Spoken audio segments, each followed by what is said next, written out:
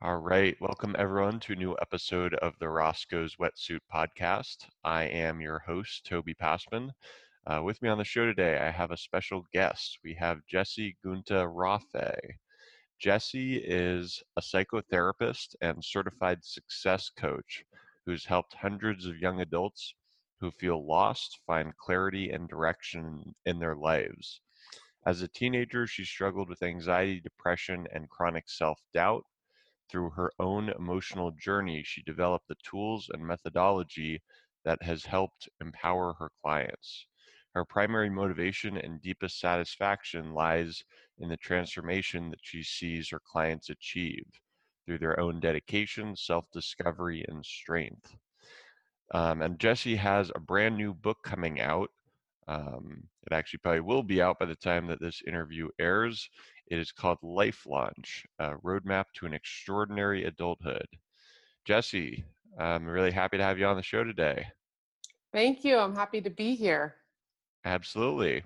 Well, since I just found out your book is coming out tomorrow, tell me a little about kind of what we can expect with the book. What sort of inspired you to write it, and what's it about?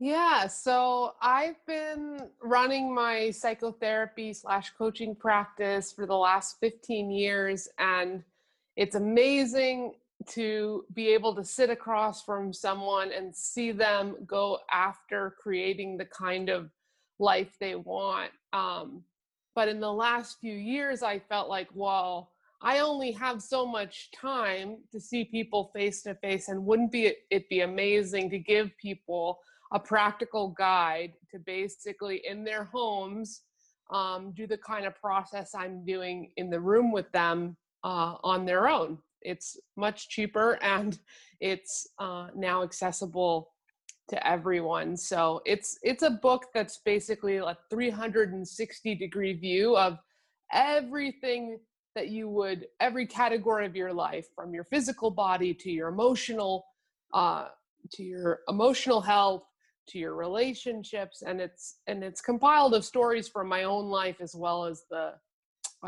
lives of my clients. Very cool. And it looks like, so do you work mostly with sort of young adults or teenagers? Is that the Yeah, focus so of yours? mainly like people in their 20s and 30s. I also have regular adults too, because as you would guess, as you work with young adults, you also get some of their parents, and then their parents refer their friends, and so on and so forth. But the focus of the book and a huge part of my practice is people in there just trying to get there past the teenage years, but they're now going out into the world and they're trying to launch into their own adulthood and create their own lives. And I try to give them the things that I wish I knew in my 20s. Right. And just curious, what are some of those things? Like the main one is that our mind is designed to be negative. So I always thought, oh, I just have, you hear it a lot now, my anxiety, my depression. We think of ourselves as uh, individuals that are just negative and struggling with mental health. But what I've realized over time is it's not just an individual thing. It's actually a part of our survival system. So our minds, that voice in our heads, its job is not to make us feel at peace and happy and centered and fulfilled. Its job is to keep us alive, because it comes from a time when we were facing life and death on a daily basis. And the best way to not get eaten by a tiger or kicked out of your tribe and starved to death is to be in a hyper vigilant, anxious state assessing danger. And what that looks like when you're not facing life and death is anxiety, low self-esteem, and depression. That's what it looks like in the most extreme forms. But I think all of us on some degree are grappling with our negative minds, and the less value the if we realize that we're all dealing with that, then it depersonalizes it a little bit, and it can empower us to start to figure out how to separate from it. Okay. And what are some of the other challenges, just as far as, people in their 20s and 30s? What other sort of challenges separates that group from maybe other psychotherapy patients? Well, why they're my favorite group is that they're past, and when you're a teenager, you're starting to separate, but you don't have enough self-worth or confidence to really take a good look inside yet. You're kind of just trying, the typical stereotypes of teenagers is like, I know everything and you don't know anything else. And that comes from, that's real, because you have to kind of be in a narcissistic place in order to get the strength to separate.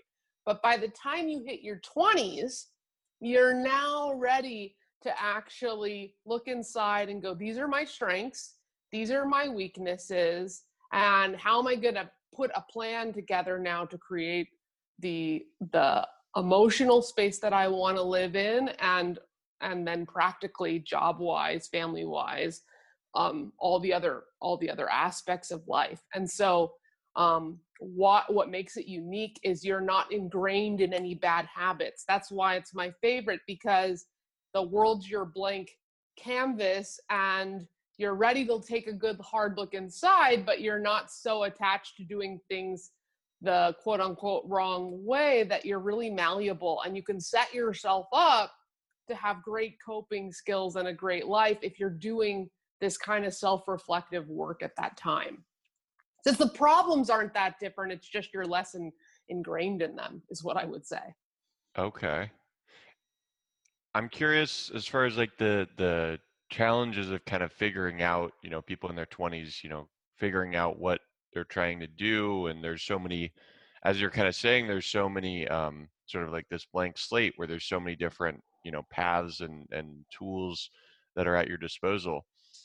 How do you sort of figure or help people navigate and sort of find, is that a big part of your work, kind of helping people find which sort of career paths or just life paths that they want to start taking? Yes, yes. So the short answer is baby steps. I think, like, a lot of times, whatever goal we're trying to achieve, we look at this giant goal and we try to take giant steps towards it, and then we get overwhelmed, and then we feel like we failed, and then we bury our head in the sand.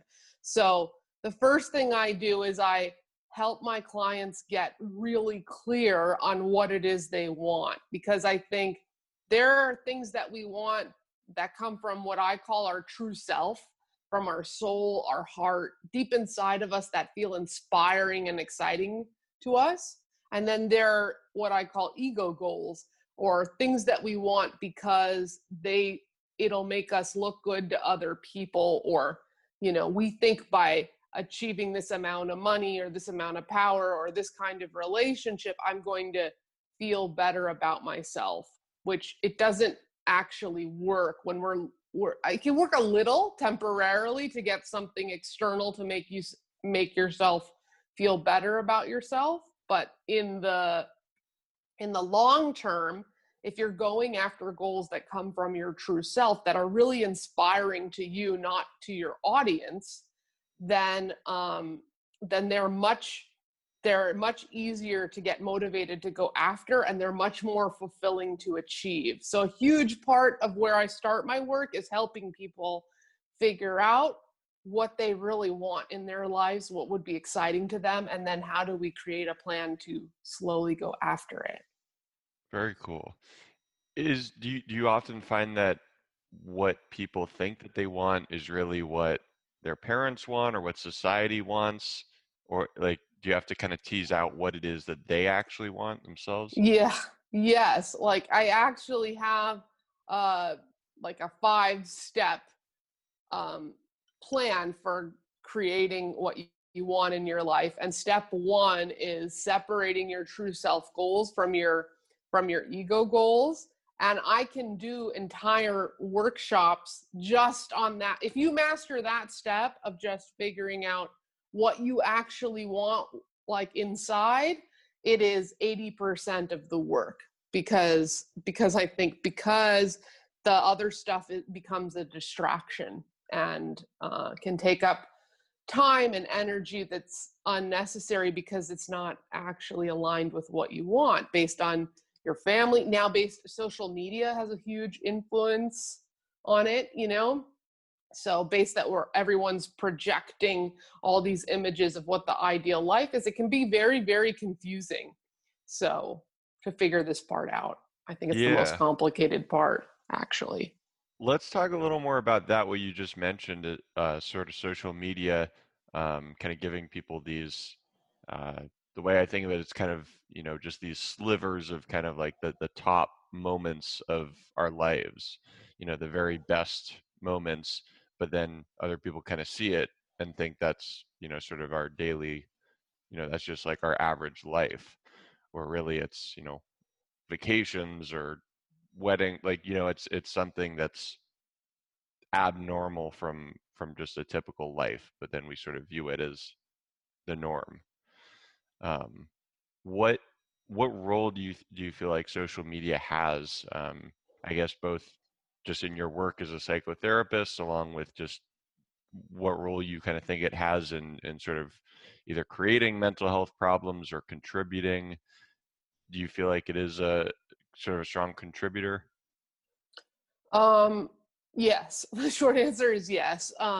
The longer answer is I think what's really hard is if most people are posting the what they want everyone to see and the highlights of their life. So their vacation moments, the I don't know, the when their relationship is in this peak state of love. So all you're seeing is everyone's top moments of the day or year or whatever. I think even though intellectually we can know, oh, this isn't reality, this person probably has ups and downs too. Not every day is, a walk on the beach. I think it doesn't feel like that emotionally. I think it ends up making what I see a lot of my clients feel less than and not good enough, and it gets those voices louder in their heads about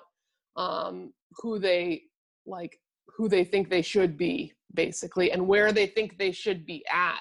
Because to be honest, I don't think it's possible to be in your 20s and not be in some sort of like, what's going to happen, and am I going to be able to do this, and is everything going to be okay? And you can't see that in the smiling faces of the people in their bikinis on the beach. Like, it's not the emotion that's expressed. And so I think it makes people end up, it's this thing that's supposed to help people feel more connected, but it often makes people feel more alone. And then I think there's pressure for them to live up to having some sort of life like that. And so I think I see like a small percentage of my clients really using it in a way that does help them feel more connected and does help them further their career goals. And in that way, it's really beautiful, but I think it's much more challenging than we all realize, basically. That makes sense that it's, a tool that could be used for both good purposes as well as bad. What what do you see as kind of like some solutions, to sort of both helping, I guess, individuals kind of navigate, uh, is it just kind of understanding that, what you're seeing on social media, that this is kind of people's, you know, uh, idealistic lives. It's not necessarily how they're living on a daily basis, just kind of that education, or what's your sort of role as a therapist when it comes to issues regarding social media? I think education helps. Like, that's like step one. But I think often when my clients are not in a good place, it's hard for them to, like I said, they can intellectually know it, but not emotionally feel it. So my big thing is when you're engaging in it and it's not feeling good, then it's time to take a break and step back. Because I think sometimes too, it can be seen as like a replacement for actual interaction and connection and all of that. And I think the more that you have now in Corona, it's less maybe face to face, but even talking on the phone and actually connecting to a person is fulfilling in a different way than looking at someone. It's more connected than looking at someone's post. So the more that you have that in your life, connection, like real connection and feeling really understood by the people that are close to you, then that counteracts the negative part, I think. Then you can go into social media, like using it for the positive part, because you're not trying to fill something that's too deep for it to fill, essentially. Okay. Does that make sense? It does, yeah. I wanted to ask you about there's a quote, I'm forgetting where I heard this from, but basically saying that kind of in your 20s, people often have, a large amount, they have a large social circle. It's kind of more about quantity. And then as people move into their 30s, the social circle kind of slims down and it becomes more about sort of quality, sort of deepening those friendships, but having sort of fewer in general. Is that something that you find to be true in just your work with people in their 20s and moving into their 30s, or not so much? It's funny. I haven't heard that or thought about that. So I'll have to think right now. I mean, I know my first thought when you say that is, as people develop more, which is more and more, as people develop more serious romantic connections, which is now more likely to happen at the beginning of your 30s than it used to be. Like, a lot of people in their 20s are not committed. There are a good group that are, but there are a lot that aren't. So you have more time for your social, and it's filling a bigger piece of your connected part. And that was definitely true for me, because I met my husband when I was 29. So as developing a more serious romantic relationship, and then having to integrate another person's family and their group and their friends, it does become, at least for me personally, then a matter of connecting to the people that I feel really close to, and everything feels like it gets busier and busier. So there is less time for the acquaintance rung than there used to be. Right on. What about for you? Um, as far as whether I've seen that pattern play out, Mm-hmm. I'm 23, so I don't know. I Wow, guess, you're yeah, still at the beginning. We'll still the find out. beginning. Yeah, just kind of navigating the post-college sort of social climate, I guess you Yes. could say. Yeah. Mm-hmm. Um, Switching gears a little bit, I wanted to ask you about I saw you have a podcast. Yes. The Is it Live Better? Yes. Okay. Tell me what inspired you to want to do a podcast and sort of get in onto the sort of media side of things, if you will. Yeah, it's really, so the podcast was really it was my baby step towards the book.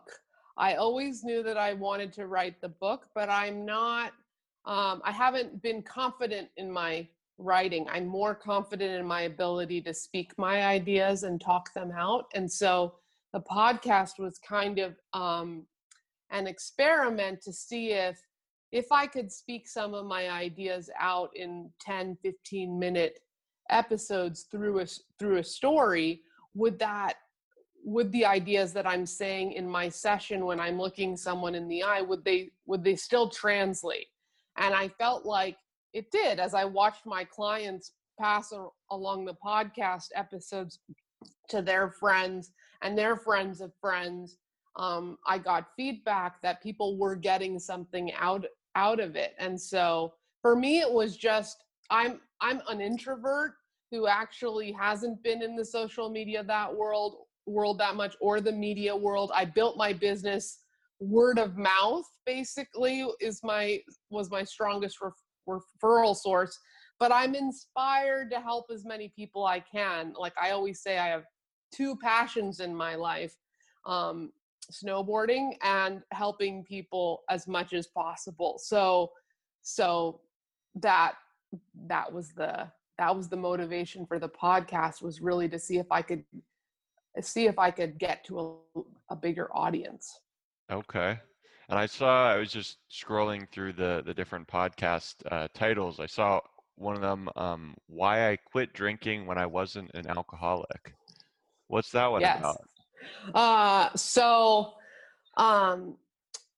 let let's go back. That was a while ago. So when I met my husband, and as many episodes you'll see of any romantic show, there was much more drinking and celebrating in the first year of being together than I had done previously. I was a person that like had a couple drinks on a Friday and Saturday, maybe, once a week, twice a week. And when I met him, I think we were just so excited to fall in love and be together that it wasn't like we were now drinking all the time, but it felt like a much bigger part of my life. And I could kind of physically feel like my energy going down from it a little bit. So there was one weekend where we were like, you know what?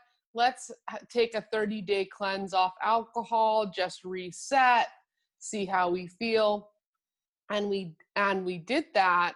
And the whole entire 30 days, we were like, when we get to the end of this, we're going to have margaritas. It's going to be awesome. And part of the rules were we had to go to everything that we couldn't like just hide away for 30 days. We had to participate in the world as we had participated in it before. So we went to parties, and all these social gatherings that there would normally be alcohol. And it was hard for me. I'm not going to lie. Like it was hard because I'm shy, and that drink helped lubricate me a little bit and got me to open up and talk to people. And so, it was a struggle. And then we got to the end. We went out to a Mexican restaurant. We ordered these giant margaritas, and we looked at them, and we didn't want them. Like, we were like, you know what? This is so strange. We've been resisting this whole time. And from there, we didn't drink for the next, turns out, 8 years. So, and we've integrated it a little bit now. But what it gave me after those 30 days and going forward was the ability to build my social skills in a different way, to overcome my fears in a different way, and to be really clear about how I wanted to spend my time and who I wanted to spend my time with. Because if you add alcohol in it, like I said, I was using it in order to lubricate myself a little bit. Oh, I might go hang out with these people that I'm not that connected to, but I'm having a drink, so it doesn't really matter. But becoming sober made it really clear that all activities that I was going to do socially and in my life were to really better myself. And it felt really empowering to me to be able to have just as much fun and to feel just as free and just as centered. It took a while to get there, but I did. And when I did that, that felt like a huge accomplishment. And I recommend it for anybody. You don't have to quit for 8 years, but to take time off things that are like alcohol or smoking weed or cigarettes, even caffeine. When you take your addictions out of the picture, you can end up growing at a much faster rate and connecting to yourself on a much deeper level, which then translates into you having a deeper sense of inner peace in every aspect of your life. That's what it gave me. Like my peace became really grounded in me anytime, anywhere, in any situation I could be in. And it sounds like you didn't really know what to sort of expect when you started that experiment, right? You weren't thinking all that this stuff was going to happen. No, not at all. I was just thinking like it'll be good kind of physically to like take a break from alcohol, and then all the psychological benefits of that were a much appreciated surprise, basically. What are some of the common things that come up for? I assume you have a fair amount of clients who or patients who cut out alcohol or smoking weed or whatever other sort of drug of choice or habit of choice. What sort of things do you often notice? Do they sort of also gain that sort of mental clarity as far as figuring out what they really want? Is that a common experience? Yes, but you have only it's only the clients that hang in long enough to get the ego to stop yelling at you that you're missing out on something. So like I told you, when I got to 30 days, there was something inside me that had switched, but it wasn't really till about, I wouldn't say until I was at the 6 month mark that I really got as many benefits as I did. Because at first you're going to be, if you're taking something out that's giving you something, and I don't like, here, this is like a side note, I don't like that things are like portrayed often as I'm an addict or not an addict, or I'm addicted or not addicted. I just think everything is a continuum. So some people get really addicted to things. Luckily I don't. That I'm lucky in that way, that like I can have a couple drinks and be good with it. but but even if you're having a couple drinks, that's still serving a purpose. And so to hang in long enough to build the skill and the coping mechanism that that substance was serving for you can be incredibly empowering. And I've seen it be incredibly empowering for my clients as well. Another one I haven't mentioned is serial dating. A lot of times I have my clients take off time if they've dated and dated or gone from relationship to relationship. I have them take time to just be with themselves. And at first, they're often fighting it and resisting it. And life isn't as fun, and and it's lonely and it's hard, but they get to this place where they feel really connected to themselves. They feel really proud of themselves that they're generating their own fun and fulfillment and freedom. And I've seen great transformations that way. And as soon as they get there where they're almost scared to go back into the dating world, then it's time to go look for a romantic partner if that's what they originally wanted. Okay. I wanted to ask you about another title of one of the podcasts. You did a great job of titling these, by the way. Thank you. Um, I really like these. So, how I became a therapist as an awkward introvert. Yes. What were some of the challenges? Just curious. First off, do you feel like the, I guess, majority of therapists, do you feel like they tend to be extroverts, just in sort of people client facing roles? You would think so, but actually that's not my experience. I would say it's skewed just like the normal population, about 50-50. So half of us are working on um, putting ourselves out there more, becoming more verbal, and the extroverts are working on sitting back and getting better at their listening. So that's not really a thing. But I would say what's hard as an introvert and for other introverted therapists is the building your business part. So you can become a therapist and there are lots of great jobs where you can go work for agencies or treatment programs. There's all sorts of things, and then your introversion doesn't matter as much because you show up to work and they assign you clients, and that's fine. Introverts are normally great at one-on-one conversation and great at listening, so we're highly skilled at actually doing the therapy part. The hard part for me was I wanted to be my own boss, and I wanted to run my own business. And the idea of having to go out and network and promote myself, that was terrifying for me. So I had to practice with one of my friends, like going out into the world, like 100 times. We practiced one night, me going, "Hi, my name is Jesse, nice to meet you," and looking someone in the eye, because just that alone, I was like just a little bit older than you when I started. So I also wasn't confident completely in myself yet at the beginning. So it was just about taking small baby steps towards it and attracting the kind of clients that I had the ability to help, which at the time were teenagers and their parents, because teenagers, I had a lot more wisdom than them, and parents liked me because I was able to become a bridge of communication between teenagers and their teenagers felt understood by me, and parents were grateful that I had someone translate their teenagers' communication to them and was able to get them to open up. But yes, I was terrified in the beginning. I was thinking, why I'm good at math, why didn't I become an accountant and sit in my office all day? Like, this is a really social job, and it's not just social with the clients, it's social with actually having to create a business.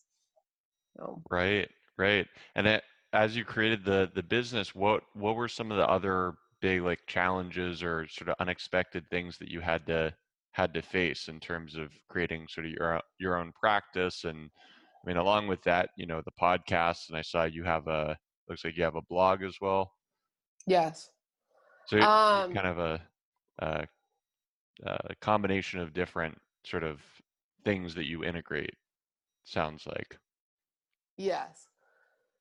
Yeah. So I think what I in college, I was a psychology major. Then I went to grad school and learned how to become a therapist. Like psychology in college was more research based, and in graduate school, it was more how do you actually do the therapy, which was fantastic. So I left grad school feeling like I really know how to sit in a room and help people.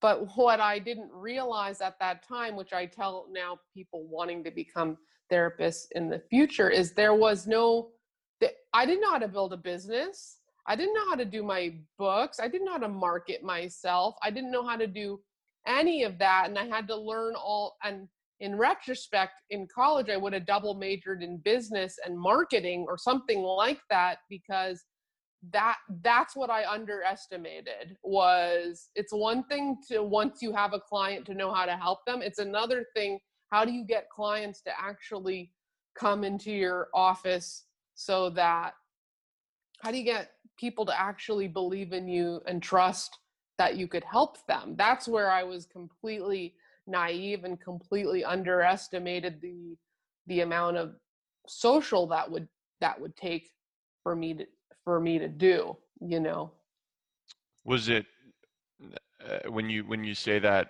the first thing that comes into my mind is sort of portraying just confidence in your own abilities and skills. Was that sort of the main thing that you had to sort of convince people to become patients or clients, just out of you know your confidence in your work? Yes, it's like if you knew me, there was a part of me that had I always, since I was a kid, had something where I could read people and know what they needed to hear in order to move forward. That was just a gift that was given to me. Like, I've always had that. I've been the friend that people come to and ask advice. I've always been a good listener. So there was a part of me that had confidence in those skills, but my confidence in how to tell people that I had those skills, that was just really against my instinct of how to be in the world. Most times in the world at that time, I would go into a party and I would observe and I would find one person to connect to and then connect to that person and have a deeper I always didn't feel good at small talk, which is part of what networking is too. Like, I want to just go in and have a deeper conversation. I would rather have that than connect to 20 people with, 5-10 minute conversations. But what are you doing when you're going out into the world at a networking event? You got to go have 20 10-minute conversations, and you have to figure out how to express what you do in 5 minutes or less. That took me a long time to figure out how to do that. So it was more like the confidence of presenting myself than the actual confidence in the skill itself. They're two different things, which is tricky sometimes when people are looking for therapists or coaches. I think some it's great when you find someone that has both the ability to present themselves and the ability to deliver, but often I found that they don't always line up. The difference between like a therapist and like a life coach? I mean, no, the difference between someone who's good at selling themselves and someone who's good at helping people, you can have both those skills, but they're two different skills. So there's some people that are really good at selling themselves, but not actually great at helping you. And there are people that are great at helping you, but not great at selling themselves. I see. I see. I guess I was sort of gonna ask you your take on life coaches and like sort of versus therapists, because I've had some life coaches on the show along with therapists, and it's Yes. kind of seems like kind of attacking similar problems just from different tools, different sort of skill sets. But what's your take on like the difference between those two? Yes. Okay. Well, I have so many things to say about this. Where to start? Okay. So one, I have training in both. So I'm well versed and I've had experience with both. So I'm well versed in both worlds. I think the thing to know is that therapists, to become a therapist, it's really regulated. You have to have gotten at least a graduate degree. Then you have to have gotten 3,000 hours of experience while being supervised by someone else who's training you. And then you're going to take 2 licensing exams, and then you can go out and help people on your own. So that's at least like 8 years of experience and working hard, reaching these milestones in order to now be qualified to help someone with their psychological issue. A coach, I could just hang up my sign on the door and say I'm a coach tomorrow. It's not there is like the International Coaching Federation, but a lot of people don't have that credential. You don't need it. Anybody could say it. Now, so I would say it's when you're looking to hire someone, you should be really in either field, you should be really cautious about who the person is and whether your gut is telling you that they could help you. But especially with a coach, you should be asking them what makes them qualified, because it's not based on school, or it's not regulated in the same way. So that's one thing. The other thing, and that's why coaches will often say, I don't do therapy, because they are not allowed to go as emotionally deep as someone with 8 years of training is allowed to go. If you're anxious, a therapist is going to be more trained in how to deal with that than a coach, stereotypically, because a coach didn't go through 8 years of school. But what the coaches have on the therapists is their programs are often much more action oriented, and they have more steps to follow. This is why I became trained in coaching, is I wanted to take, okay, we worked through the anxiety, now let's go and create a plan for you having a great life. And coaches stereotypically are more trained to do that and come from a more positive place. So Well, yeah, go ahead. no, I was just gonna say that's really cool. It almost seems like you sort of need to integrate those two. I mean, like sort of what you've done. I mean, it seems like both are super important for I guess understanding and being able to help kind of like the whole person. Yeah, I really like it as a combination, because because then I have the ability to, if you just come to me for coaching, we're going to create a structure, we're going to go after it. But when you get stuck, I have a deeper tool set to then undo that block than had I not had all my therapist training. Or in reverse, if you've come to me because you're really depressed and then we've worked through the depression, normally then the therapy would be over. But I realized a lot of people didn't want to leave after we solved the problem because they now wanted to go create a structure to go create the life they wanted. And it's nice that now we can move into that mode of going after life. Basically, we can move into a different place once you've overcome the major psychological hurdles or blocks. Absolutely. Well, Jesse, we're coming up on to the end of the show, but I've really enjoyed the conversation. If people want to find out more about your work, your blog, your podcast, or also your new book that's coming out tomorrow, where would you direct them to? So I think the best place to go, which we'll put in my show note in the show notes, I'm sure, because my name is really hard to spell. But if you go to my website, jessie-genta-rafe.com, it's got it all. So it's got the book and the blog and ways to reach out to me, and you kind of get a feel, a little bit deeper feel for who I am if you listen to the podcast or you read the blog as well. Awesome. I'll definitely link that in the show notes. And for those of you who've enjoyed the podcast, go ahead and like and subscribe to our YouTube channel. We're Roscoe's Wetsuit.